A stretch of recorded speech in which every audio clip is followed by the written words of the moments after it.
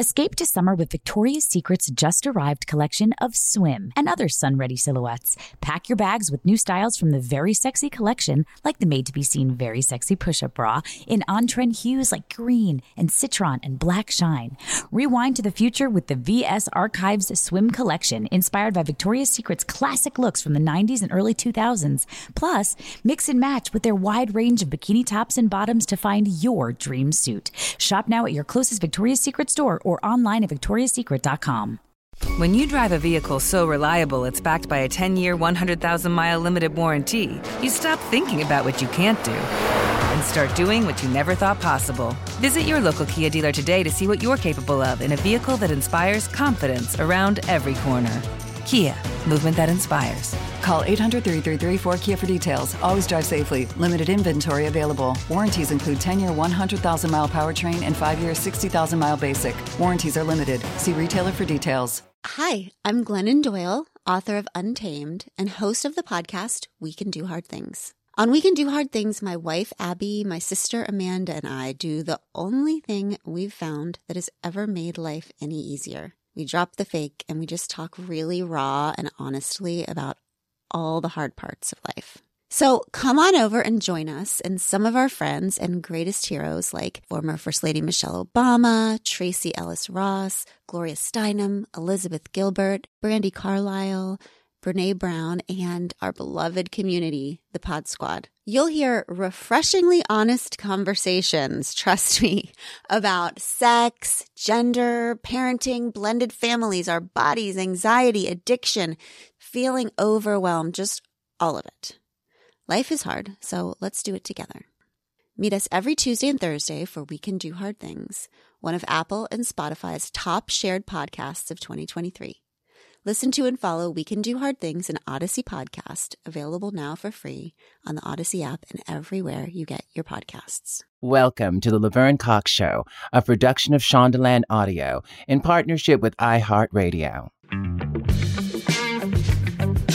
I had found happiness and self-worth, and I was not going to let the outside world take that away from me. I had fought hard for that, to start loving myself.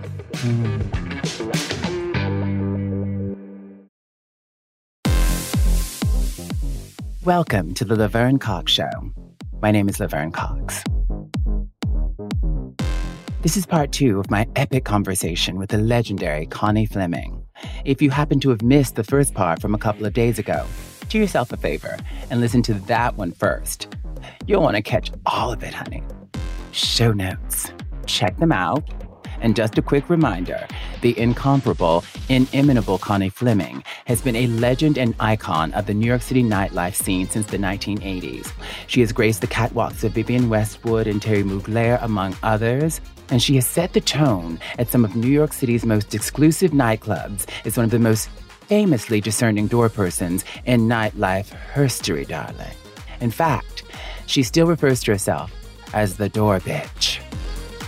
So, picking up where we left off, Connie and I are talking about one of the first times we ever crossed paths over 25 years ago. Please enjoy part 2 of my conversation with the legend, the icon, the one and only Connie Fleming.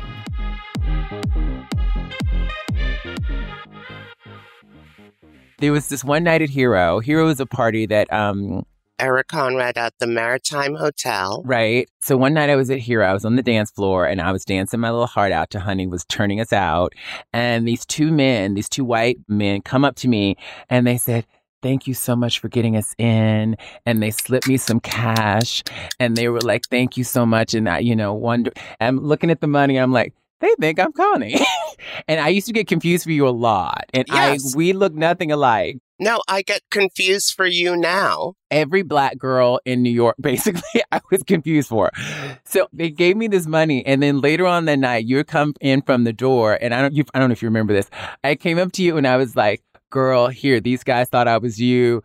And they gave me money here." And you looked at me, you were like, "Girl, you should have kept it." And I was like, "I kept half."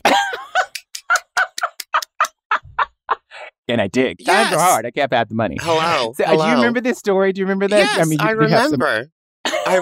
I remember. And it's like, you keep that money, and I wanted to go and find them and push you in front of me and say, and go and tell them to give you the rest of that cash, or you won't let them in next week. That was one of those nights and those moments. I mean, you're a legendary door. You call yourself a door bitch.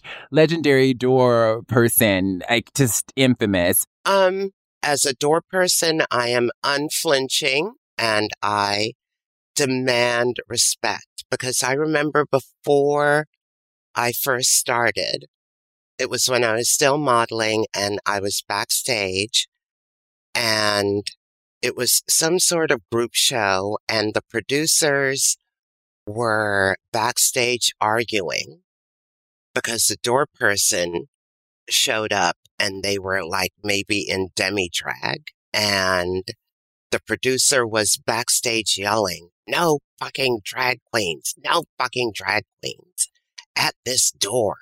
I don't care." Wow. And that went into the back of my mind.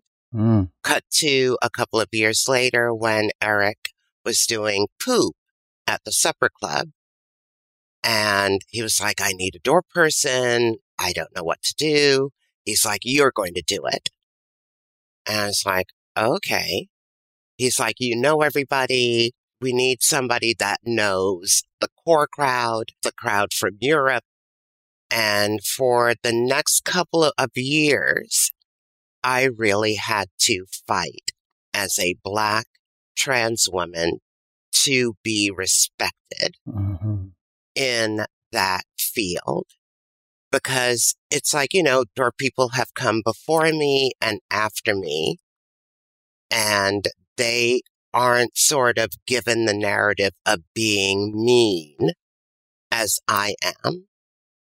And they demand as much respect as I do. They are as unflinching and even more unflinching than I am. But because I am in the skin and who I am, that misogynoir and transphobia rears its head. Yeah. All like coming together. And it all comes together, and it's sort of like, why do I have to listen to you? Why do I have to be sort of human and nice to you? But I draw a line in the sand, and that has made me sort of this door Nazi. No club for you. That was coined at Mr. Black. I feel like you've been doing doors forever, but I feel like when Mr. Black happened, that's when like the reputation went to this other level of like Connie being me. Mr. Black, it was a tiny space, and you would turn around and it would be full. And we could not get to the level of disturbing the neighborhood or capacity rules. So I had to be super like, I said no, I meant no, don't ask me again. And that's when it went to the level of like, 3 people just left. Okay, we have to wait for 20 people to leave before I can start letting in again. The behind the scenes logistics of curating a room, which it's on, a sword's edge. You can let in 2 people and they can destroy the room in seconds. When I think back to Limelight, I think you started doing VIP sections after Poop. That VIP section at Disco 2000, Baby Ruby would dance in, and Kenny, and so there was that club kid room, and like everybody couldn't get in there, Yeah. and it needed to have a certain energy, savoir faire. Yeah. To get in. And I think that's also my reputation of being at VIP doors and denying people that makes you come off as mean. But doing those sort of VIP rooms, you get to see in real time how it can shift and things can become awful. Some people don't know how to act. Within seconds. Yes. Yes. And you can have as much money in the world, or you can try and shove as much cash at me.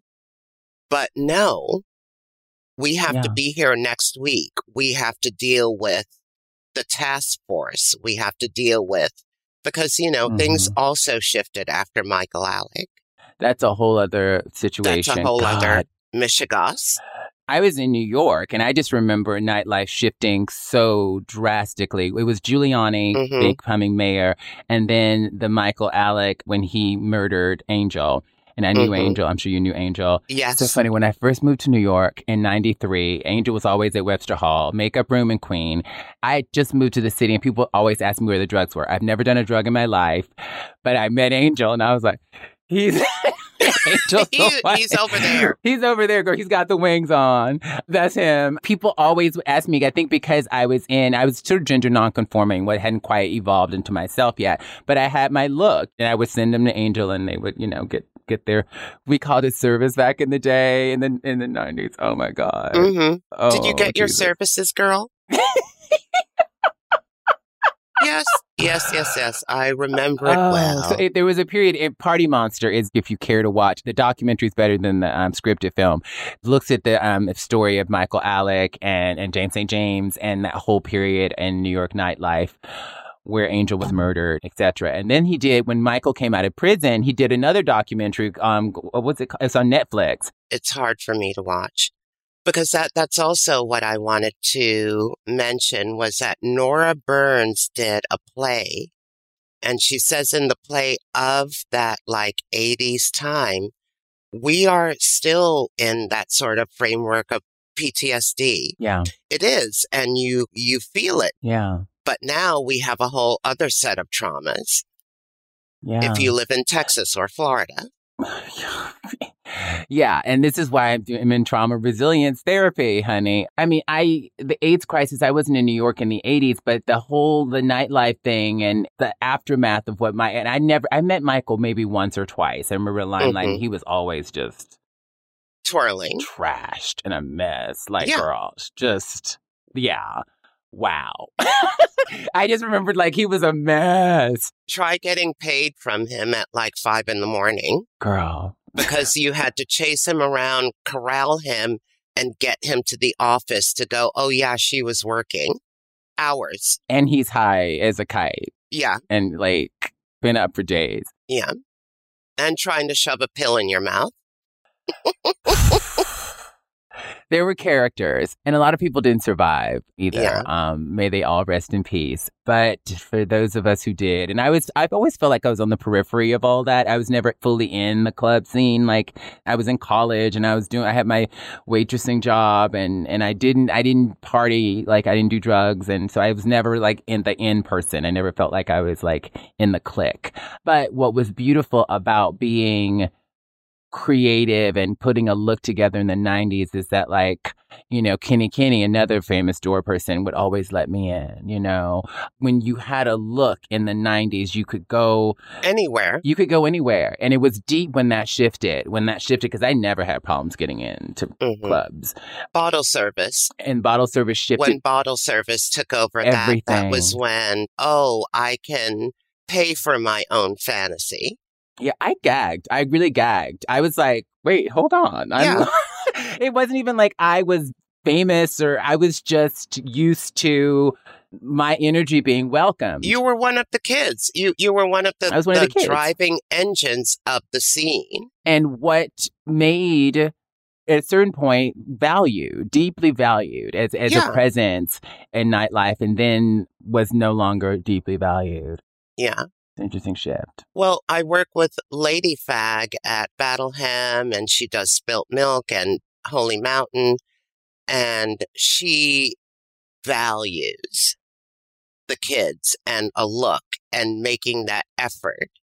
And it's that little bastion that is sort of growing now and moving into Williamsburg and Queens and all like that. So it isn't gone. No, you can never kill it altogether. No. No. Yeah. It's just the 90s clubs were so commercial. I mean, they were so huge. It couldn't last, but it was wonderful. Quite a ride. Wonderful. And we have our sort of world now because of it. The strides that we have made as a society, their beginnings were there. Absolutely. Those interactions of all of these people coming together and sort of widening and, you are not an ogre. You are not going to cut me up and wear me like a suit. Yeah. I was at Jackie's 60 almost every week. Johnny Dynell saying, Connie girl, Johnny Dynell on the microphone. The Jackie 60 days were so iconic. It was such an avant-garde kind of party. The shows that would happen there. I think you were the Sugar Plum Fairy one year in Point Shoes. Yes. In a show. The Jackie Christmas show. I mean, the shows that happened at Jackie's 60. Oh, my God. I wish there was video from that. Magical. A magical space. This is on 14th Street in like Washington, like in the meatpacking district. And so I think some of the sex workers would come in and then some of the trade. It was always trade at Jackie 60. Always. I remember there was this one boy. I can't tell all these stories. But I remember there was this one boy. He was fine. And somehow he and I ended up, Okay. And I didn't know he had a girlfriend. Then he's telling me as we're getting to know each other, my girlfriend's upstairs. So then he became a regular. And one night I came, because remember Johnny used to do Party Naked, like at the end of the night, girl, Party Naked. This man who months earlier was kind of shy and came with his girlfriend, he was on stage fully naked. Party naked. And probably high on something. And it was just, girl, Jackie 60. Jackie 60, the invitations would always be like Legends no dress code, but there would always be dress codes every week. No runners, no tracksuits, no this. It was incredible. And doing the door there, we got to enforce it. I remember one night, it was a fetish night, and these business guys, masters of the universe, came and, wanted to throw around their money and come in. And we're like, no. And they're like, why? And we pointed at the dress code, and it was no suits. And like, well, how do we get in? Take it all off. You can go in your underwear.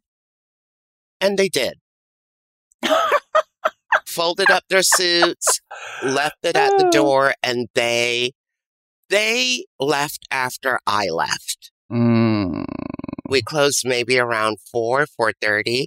The door closed maybe around 3:30. They were still inside.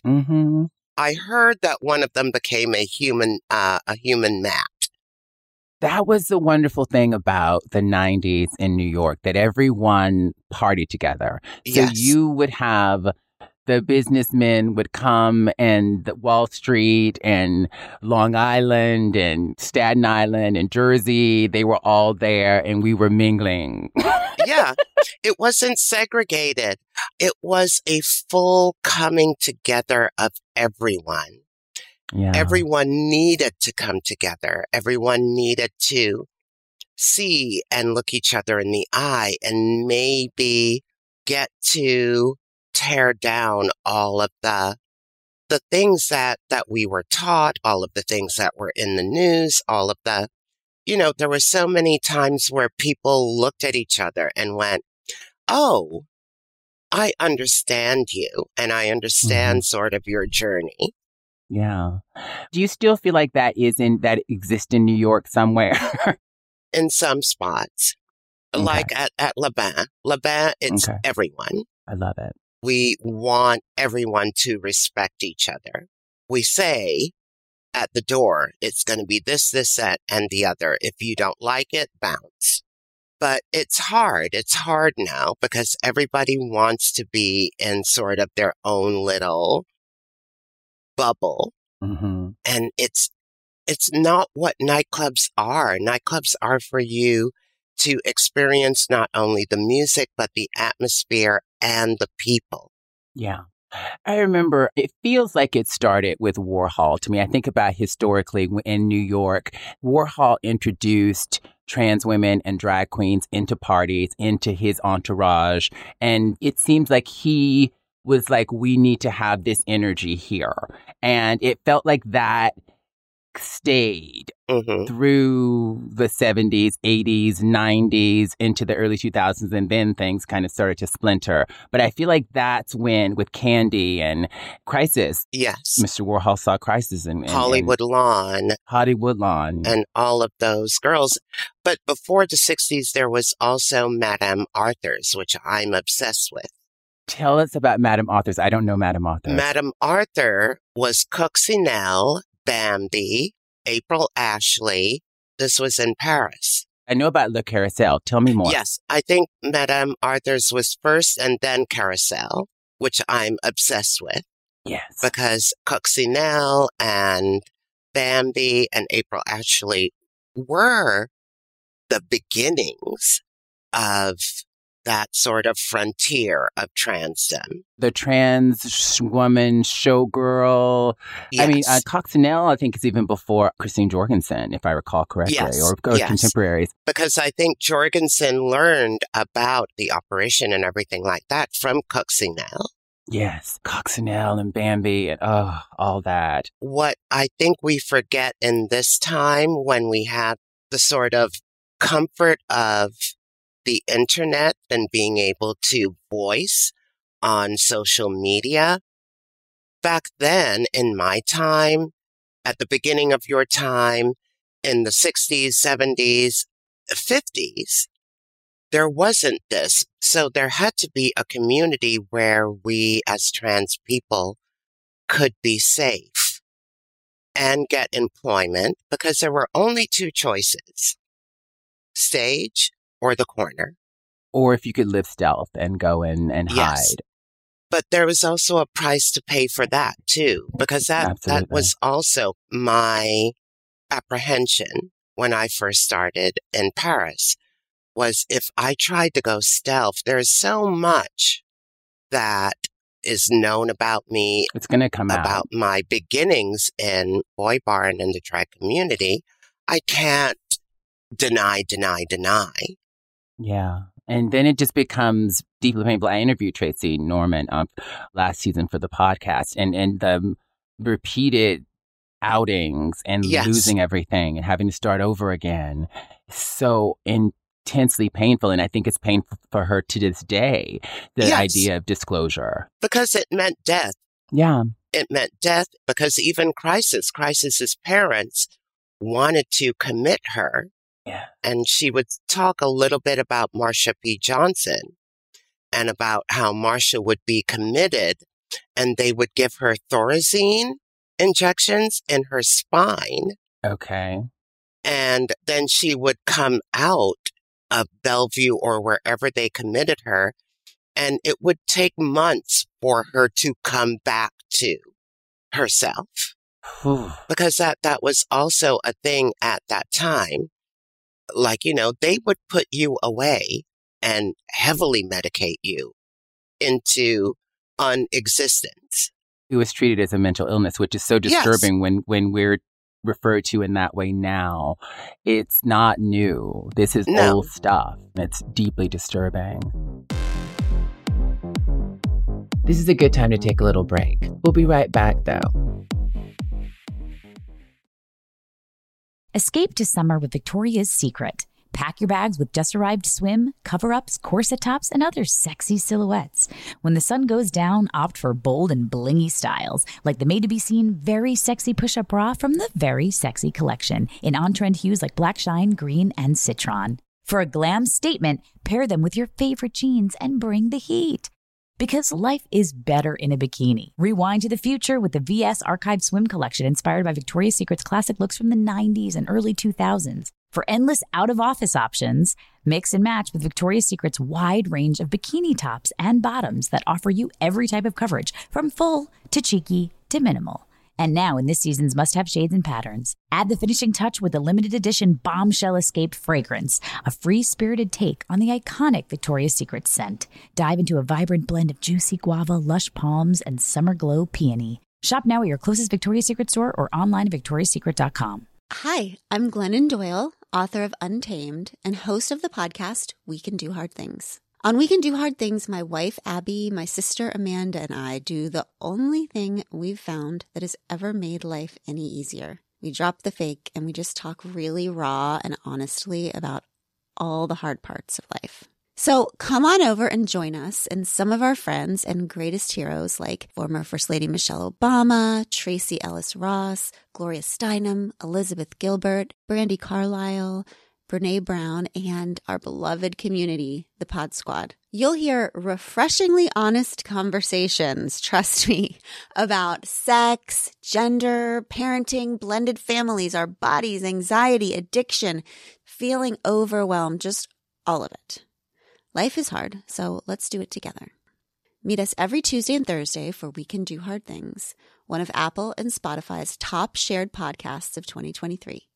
Listen to and follow We Can Do Hard Things, an Odyssey podcast, available now for free on the Odyssey app and everywhere you get your podcasts. Summon your anticipation for an all-new season of our favorite Netflix series, Bridgerton. And with it, a new season of Bridgerton, the official podcast. I'm your host, Gabby Collins, and this season, we are bringing fans even deeper into the ton. Colin Bridgerton has returned from his travels abroad. Is betrothal written in the stars for the eligible bachelor? And meanwhile, the ton is reverberating with speculation of who holds Lady Whistledown's pen. We're discussing it all. And I sit down with Nicola Coughlan, Luke Newton, Shonda Rhimes, and more to offer an exclusive peek behind the scenes of each episode of the new season. Watch season 3 of the Shondaland series on Netflix May 16th. Then fall in love all over again by listening to Bridgerton, the official podcast on the iHeartRadio app, Apple Podcasts, or wherever you get your podcasts. New episodes drop starting May 2nd.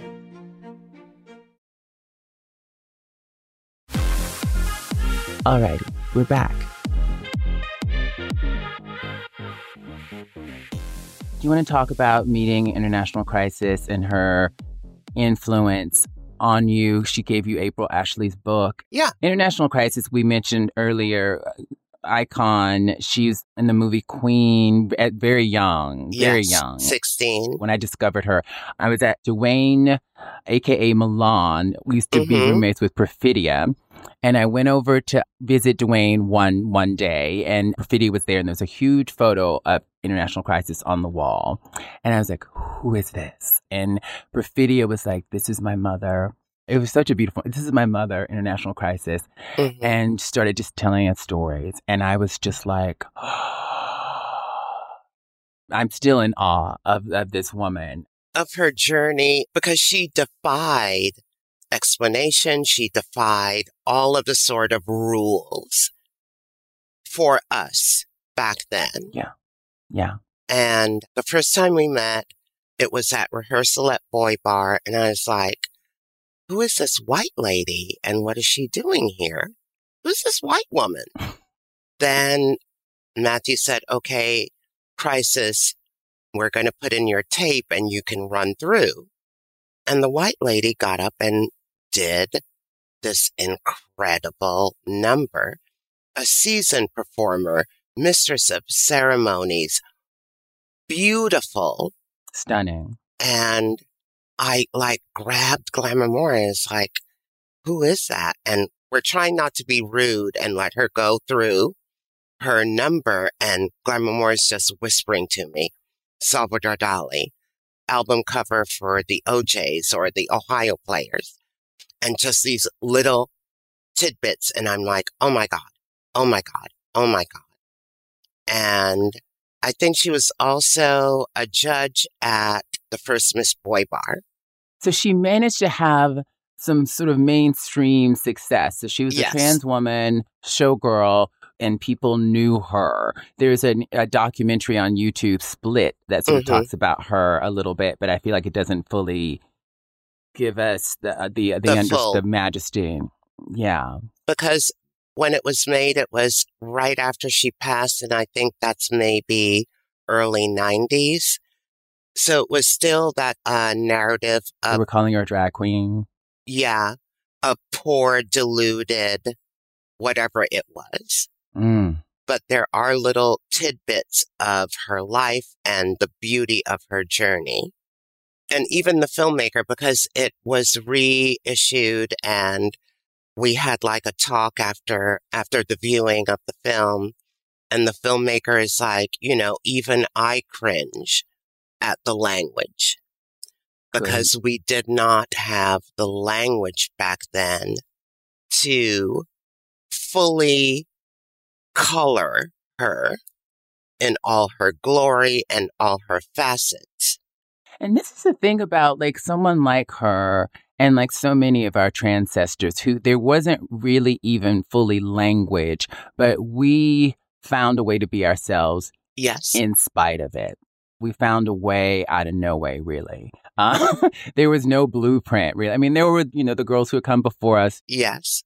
Just as you with me with Too Funky, that was me with Tracy Africa. Oh my God, obsessed. Because at the beginning, it's like in those days when you would be sitting at someone's knee and asking them questions, in that time, it would lead to somebody that was sick or dying or had already died in some kind of horrifying way.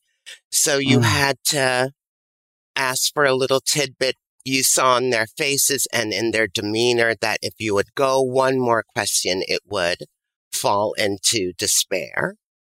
And we couldn't push each other in that way. We were pushing each other with culture because tomorrow wasn't promised. Yeah. So you had to give grace. You're alluding to it, and it keeps coming up. So this is, mid 80s when Boy Bar started, 1985. It is the height of, whenever I talk to people who were in New York at that time, people were dropping dead all around them. And a dear friend of mine who's in his 60s, and he watched an episode of Pose, and he survived that period. And he cried. He's like, I hadn't processed all the trauma of that time. And this was like just a few years ago. How the survival piece of like, am I next? How to survive this. And it's just, I'm so happy you're still here. I'm so happy that we get to tell your story and that you get to tell your story in this context and in others on your terms where we have language. I'm talking to some queens. I was at a party in LA. It was Edward Infall's book party, actually. And there were some queens from RuPaul's Drag Race. I was telling them about a night at Hero. It's like, oh, and Honey Dijon was DJing and Connie was door to door. And they were like, what? They knew. And these are 20-something Drag Race girls, white, who knew, who understand, they wanted the stories and they want to know. And it's great that you're here to tell them. Connie, Vivienne Westwood, Mugler and Westwood were two designers that you worked with around that same time, and both passed last year. I know. It's devastating. Was so devastated. My two champions were gone. Yeah. I remember reading about Mugler that in the 80s, because he was incorporating gay culture and leather, that a lot of people thought, even though the clothes sold really well and the women loved the clothes, a lot of people thought it was vulgar or too gay or too, all that. And so it really is a beautiful testament that you made it to couture. And uplifted these kind of non-issues of fabric being considered and put into the world of fetishism and sex and naughty and dangerous. He showed it to you in a way that was so beautiful that you had to take it out of that. And we were also happy that he was sort of taken into the couture world and his talent was seen for what it is, for his innovation, like Schiaparelli has done, like Chanel did. Absolutely. Balenciaga did it. It was a wonderful moment. And I was honored to be there and be part of that moment in his life. Did you know Andre Leon Talley, by the way? Not well, but in that show, In which show? In Terry's first couture show. Mm. If you look at the video, you can hear someone screaming Connie, and it's Andre Leontali screaming my name. Mm. He is with Sandra Bernhardt. Ah, who also walked for Mugler Yes. and a few charity shows. Yes. For years, I did not believe that it was him and that he knew me. There was an unedited version, and you can hear him screaming my name, and I was just like, it carries me.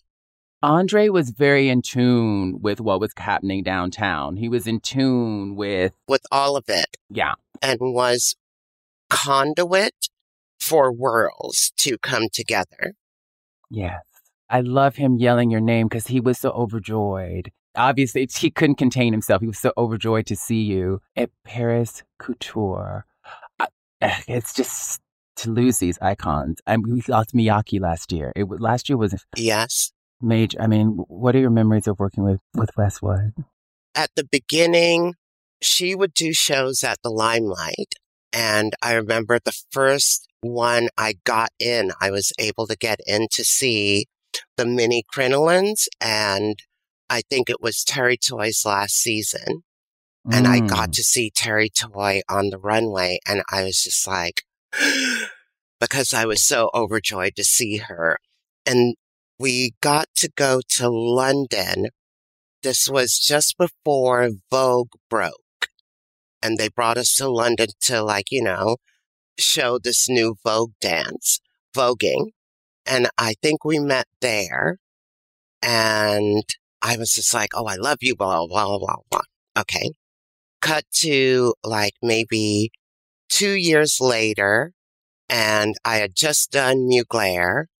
And she was doing a show again at the Limelight. And they called me. And I walked into the fitting and she was like, oh, it's so wonderful to see you. I'm so glad. It was so beautiful to see you on the Mugler runway. I wanted this so much for you. And that came out of her mouth. And wow, I had to bite my tongue from not, just breaking down into tears because she is our community, but just in London. Yeah. That community of we are all creatives together and we have to push. It sounds like what's going on with you is that everyone saw, it was just clear that you were a model. Like this girl should be modeling. And it usually is clear. It's usually models are they're not like everybody else. It's unicornish in a way. Yeah. And that Crisis saw it, that other people saw it, and then you got the opportunity. It's really a miracle in a way, but it was also just meant to be. It was supposed to happen. Yeah. It's really supposed to happen. And so my understanding is that when you went to Paris, those first several seasons, it was cute and then it got not so cute quickly. Do you want to talk a little bit about that? So when I worked at Lucky Chang's, Deandra had stories. Deandra would embellish, but she had a story about a famous supermodel who allegedly walked in a dressing room and said, why are all these men in this fashion show? We won't name this alleged supermodel. Okay. Is that true? Did that happen? It was embellished. Okay. Backstage, I walk in, supermodel is getting her makeup done. And she turns to her makeup artist and said, don't make me look like a drag queen. And I whispered to my makeup artist, it's a little too late for that, honey. And that started because, it was fine and dandy when I wasn't sort of known. The core New York crowd knew of my history as a boy bar beauty, blah, blah. But anyone outside of that, they all thought I was like a new African girl. And they would always be like, oh, stay over here. Don't go over there with them. Don't go over there, meaning don't go to Europe. Don't go to... No, don't go and make yourself available to sort of the top girls. Because they kind of knew it would make me visible in a way. Because some people didn't know at the beginning. And then it started to be known. Yeah. But it was only one of the supermodels that was not very happy with me. But the others touted me, wanted me to work with them. You know, that was half. And then the other half were like, oh no, I don't want to be seen with them. They are lowering us as women, blah, blah, this, that, and the other. Because there's always been this narrative in modeling, too tall, too pretty, you know, that old joke, look for an Adam's apple. And you also have to think of the sort of misogynist narrative. In this field, women make more money than men. They have more power than men. They can sort of wield their power. And you have to pit them against each other, make them into monsters. It's like Beyonce is a witch. Too successful, too pretty. It can't be just talent. I mean, Tyra has talked very openly about how she was pitted against Naomi, and they did that famous interview on the Tyra show when they sort of talked about it and sort of hashed it out. So that is certainly a real thing, especially with the Black models. When you finally left Paris, did you ever have an agency? Yes. You did have an agent. So when you stopped going to Paris and modeling, what was going on? The pendulum of drag and fashion had swung the other way. And from me always insisting about my transness, I was labeled difficult. And there were the things about, oh, I'm not going to do the show if a man is in the show. Once the pendulum swung, everyone was free to come out of the fever dream and to go back to business as usual. And major models were saying this. Yes. And there was a thing, too. I remember some models talked about back in the day that brands would feel like there would be a liability, like a legal liability, having a trans model, which doesn't make any sense to me. But that's what... Did you ever hear anything like that? Yes. Yes. When I would go for go-sees here in New York, well, we don't want our customers to think that we are trying to fool them. We don't want our customers to think that they are somehow a reflection of who and what you are.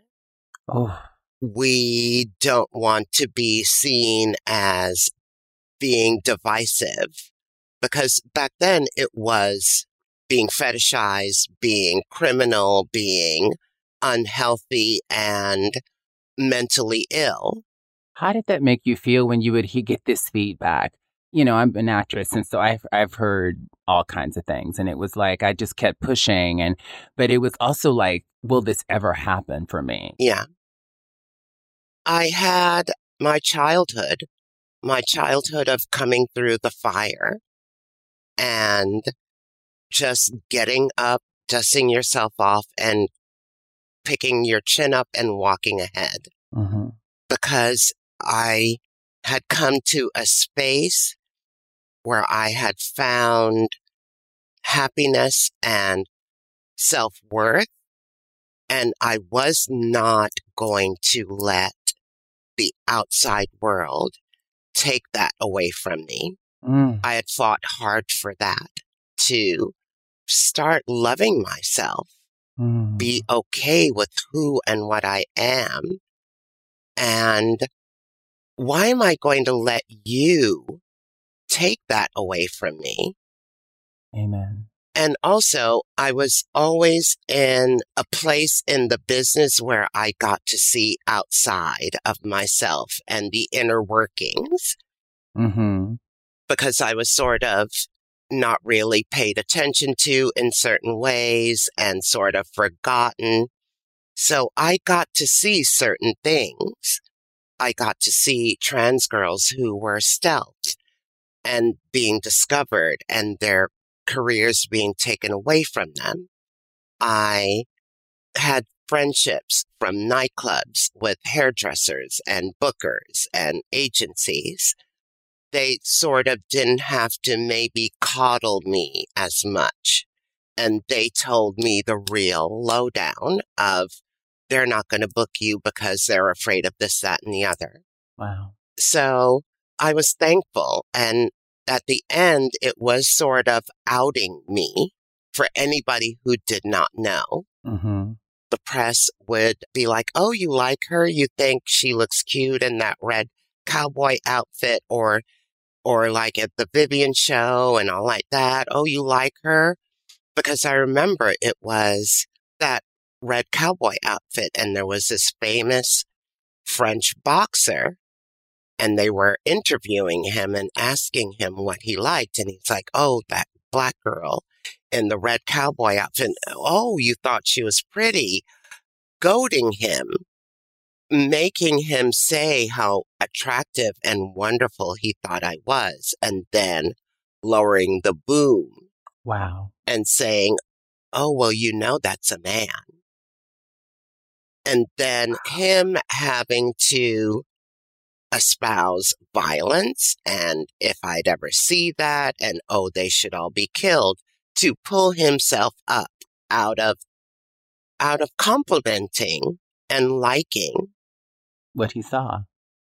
So it was those sort of things that you see the writing on the wall, like, Malamar Swan, you see the ice closing in around your ankles. And I had to say, okay, I will step away before I am forced to. Yeah. Gotta take a teensy break here. We'll be right back.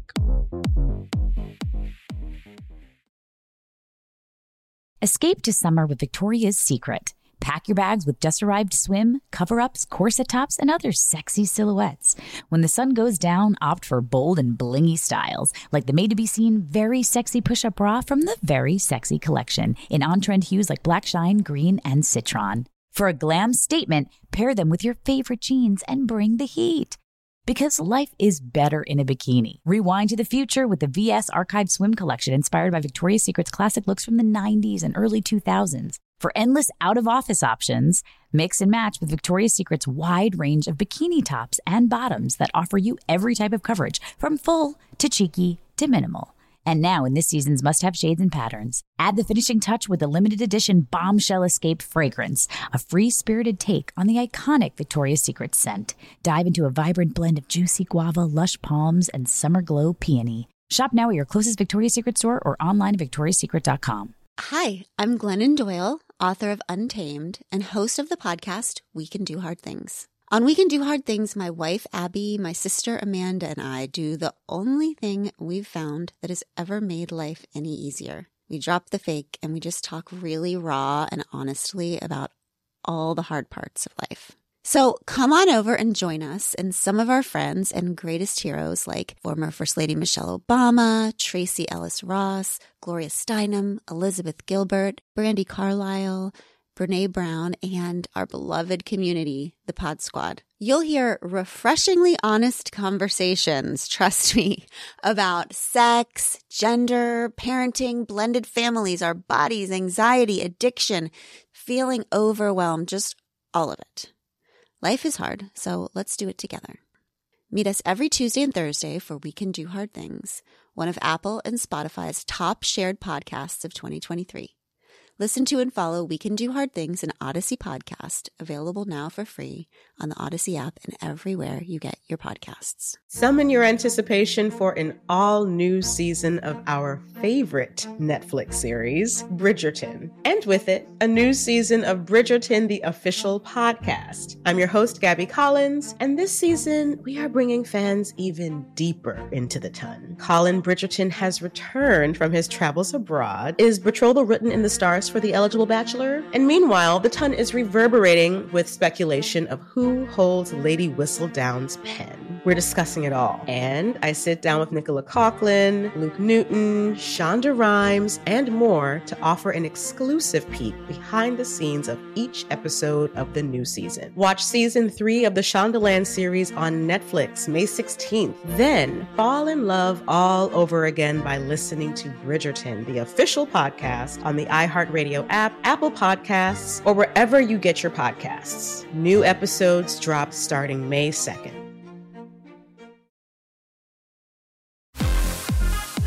We're back.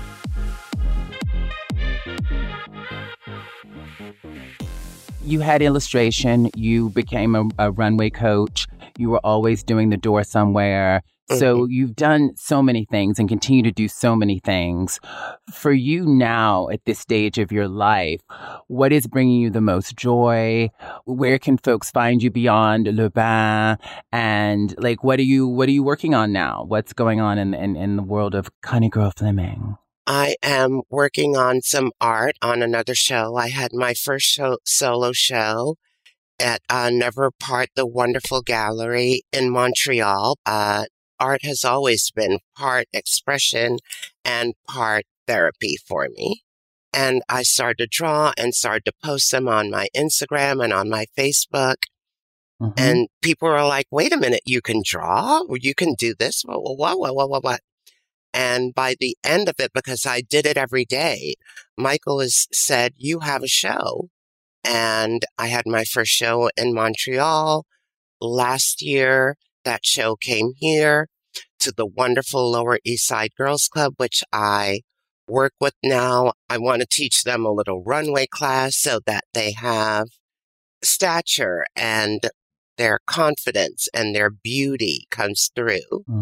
And working at Le Bain and going to delve into writing a memoir and seeing how that goes.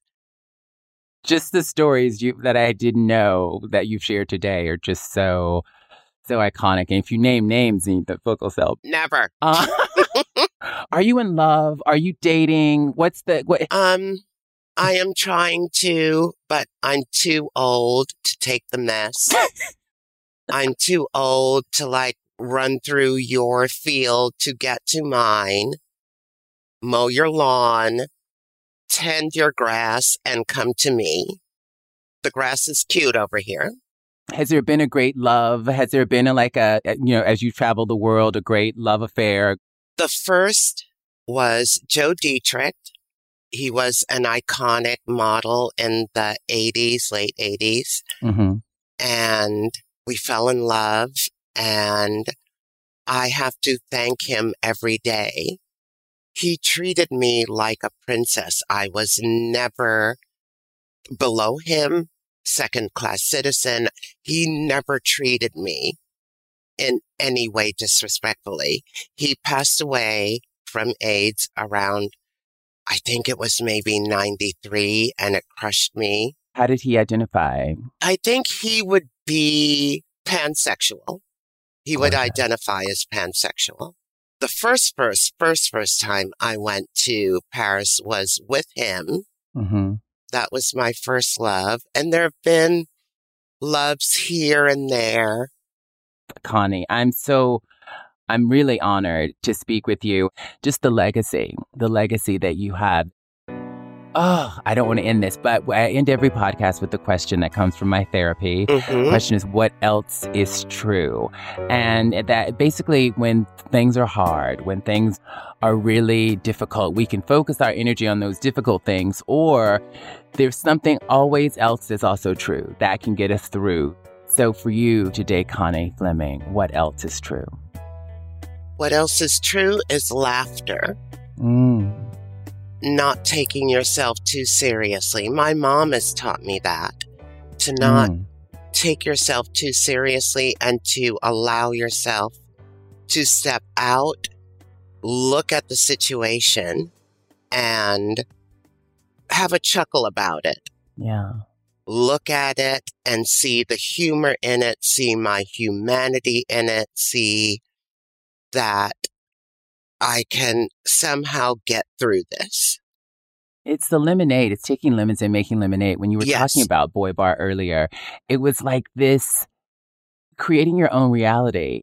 And it's not a delusional thing. It's a way to survive. Yes. This alternate space that we can exist in.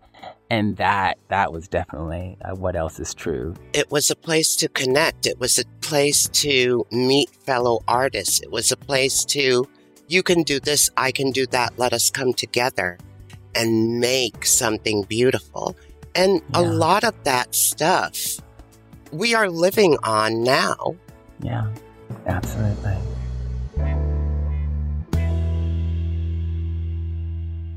And it's beautiful that I get to live the life that I'm living now, and that I get to celebrate you and the life that you are living and have lived, and what you've paved for us.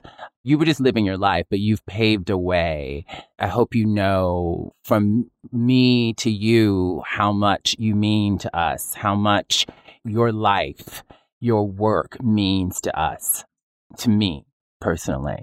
I see it in you and your strides. You know, when I fell and was like bruised and bumped, it was for a reason. It was for you to be here. And I am so thankful, so overjoyed to see the girls now, you and Honey. And I mean, the language that you have brought into the world is so important and so vital. And I thank you from the bottom of my heart.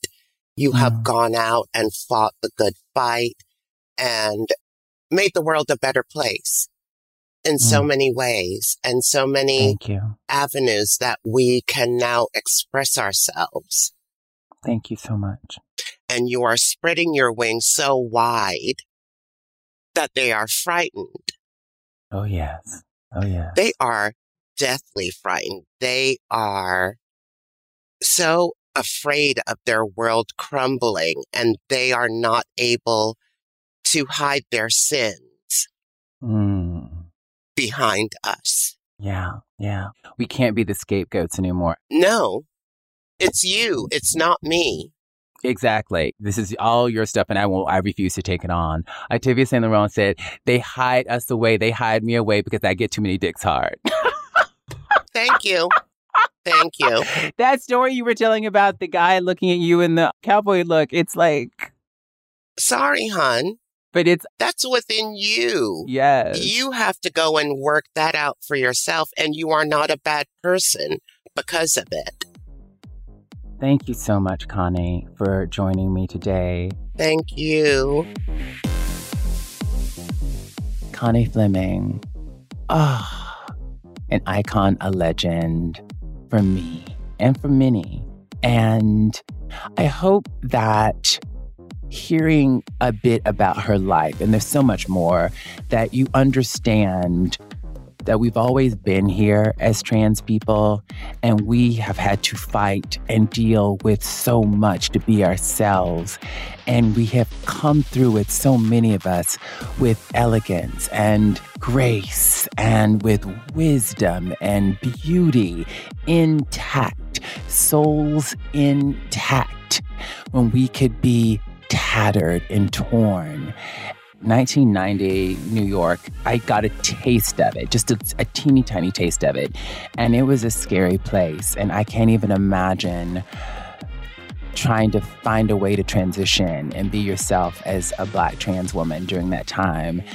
And that is the biggest inspiration, I think, even beyond all of her artistic achievements, that she could be broken and battered, but she is whole and actualized and at peace and stunningly beautiful. Trans is so beautiful. Connie is so beautiful. She is living history, and I'm so grateful that I got to spend this time with her.